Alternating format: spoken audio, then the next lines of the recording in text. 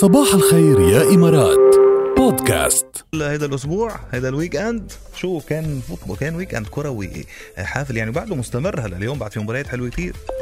What's trending؟ ولا تريندينج أكتر شيء كان اليوم صراحة صبحي نتيجة تعادل برشلونة امبارح مع أتلتيكو بالباو بنتيجة 1-1.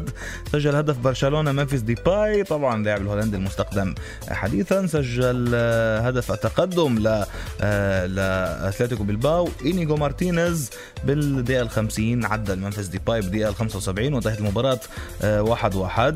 هيدي كانت يعني هيك أبرز شيء، والكل عم يحكي بتعادل البرشا اليوم. كان هلا اليوم في على 9:30 مباراة بين أتلتيكو مدريد وإلتشي، وعلى الساعة 12 بتوقيت الإمارات، يعني بكرة بنكون صرنا عمليا، بس هي الليلة بالليل الساعة 12 ليفانتي رح يستضيف ريال مدريد يلي نتائجه إجمالا قدامه، يعني إجمالا بيكون فريق صعب ليفانتي على ريال مدريد صراحة. فاليوم لنشوف الريال كمان بيتعادل وبيخسر وبيربحوا، ما بنعرف. كمان لنشوف كمان اليوم شو بعد في مباريات. الساعة 5 ساوثامبتون رح يستضيف مانشستر يونايتد لعشاق الريد ديفلز، والساعة 7:30 أرسنال بيستضيف تشيلسي بمباراة قوية ومنتظرة وحلوة.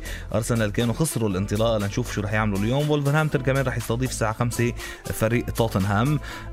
هلا اليوم كمان اليودينيزي رح يستضيف يوفنتوس بالدوري الإيطالي الساعة 8:30 مساء، وروما الساعة 11:15 بيستضيف فيورنتينا كمان بمباراة قوية.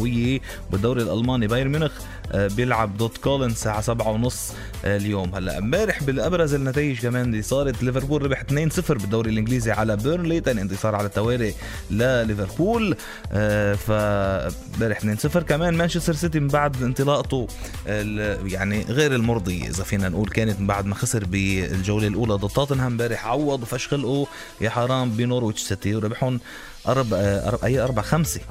5-0 امبارح. ربح كمان باريس سان جيرمان، كان ربح 4-2 بمباراته يوم الجمعة. وامبارح كمان 4-0 ربح الانتر بانطلاقة الدوري الإيطالي، بطل الكالتشو وحامل اللقب، ربح على جنوا 4-0 بانطلاقة قوي كتير. ولاتزيو ربح على امبولي 3-1. طيب اوكي، هلا بكرة قاعد نشوف مباريات. بكرة التنين، بكرة في اي سي ميلان وسامدوريا 11:15 المساء بالدوري الإيطالي كمان للي بيحبوا الاي سي ميلان. ومثل ما قلنا لكم ليلة 12 بالليل يعني عمليا بتكون بكرة ريال مدريد وليفانتي.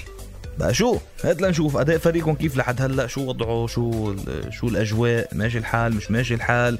برشلونة راضيين عن أداء برشلونة امبارح ولا لا؟ البرشلونيين أين أنتم؟ فيكم تخبرونا كمان، ولنشوف إذا أصلا بلشتوا فتوا بمود الدوريات وعم تابعوا فوتبول منيح ولا لا. صباح الخير يا إمارات مع جاد برعاية منتجع وسبا دبل تري من هيلتون جزيرة المرجان. اكتشف وجهة لا مثيل لها لعطلتك. روح رفه عن نفسك بهذه الوجهة الروعة. منتجع وسبا دبل تري هيلتون جزيرة المرجان برأس الخيمة. عم نحكي عن أجواء روعة، عم نحكي عن 13 مطعم عالمي من التركي للآسي والأوروبي الكلاسيكي وغيرها أشهى مأكولات، كمان 8 حمامات سباحة وصالة ألعاب رياضية على مدار الساعة. كتير إشي روعة لأطفالكم، فاحجزوا للعيلة ابتداء من 499 درهم. نعم 499 درهم، عائلة مكونة من شخصين بالغين وطفلين وبتشمل الإفطار.